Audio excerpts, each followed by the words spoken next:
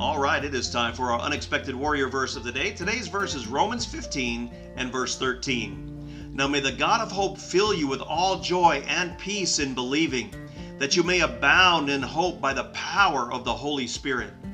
The Apostle Paul in this letter to the church in Rome prays that as the body of believers there continue to walk in faith, that the Father would fill his people with the joy that only he can provide, and that they also be filled with his peace that passes all understanding, so that they would abound richly in hope through his power by the Holy Spirit, which gives faith its matter, its concreteness.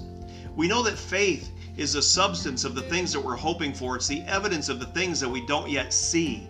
What are you believing God for in your life? Is what you're believing for in line with his will? Are you praying according to his will and not your own? Do you know his purposes and his plans and his direction for your life? You know, sometimes we can make these questions far harder than they need to be. If we would just slow down and take the time to open our lives and allow Jesus to be a part of our day, each and every day, we would learn how to hear his voice more clearly.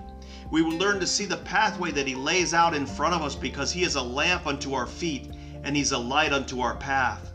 And we would be able to walk in his peace and be filled with his hope, regardless of the circumstances that go on all around us or that are happening to us.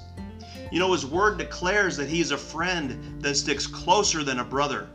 His word says that he would never leave us or forsake us, that when we walk through the valley of the shadow of death, we do not have to fear any evil, because he is with us. And it is his rod and it is his staff that comforts us as he leads us into becoming unexpected warriors. So Father God, I thank you right now for leading us, for guiding us, for directing us, for being a light unto our path and a lamp unto our feet. I thank you, Father God, for helping us to hear your voice more plainly, more clearly. I thank you for your hope and your peace and your joy that passes all understanding. And I thank you, Father God, for leading us into becoming the unexpected warriors that you have created for us to be. In Jesus' name, amen. God bless. You have a great day.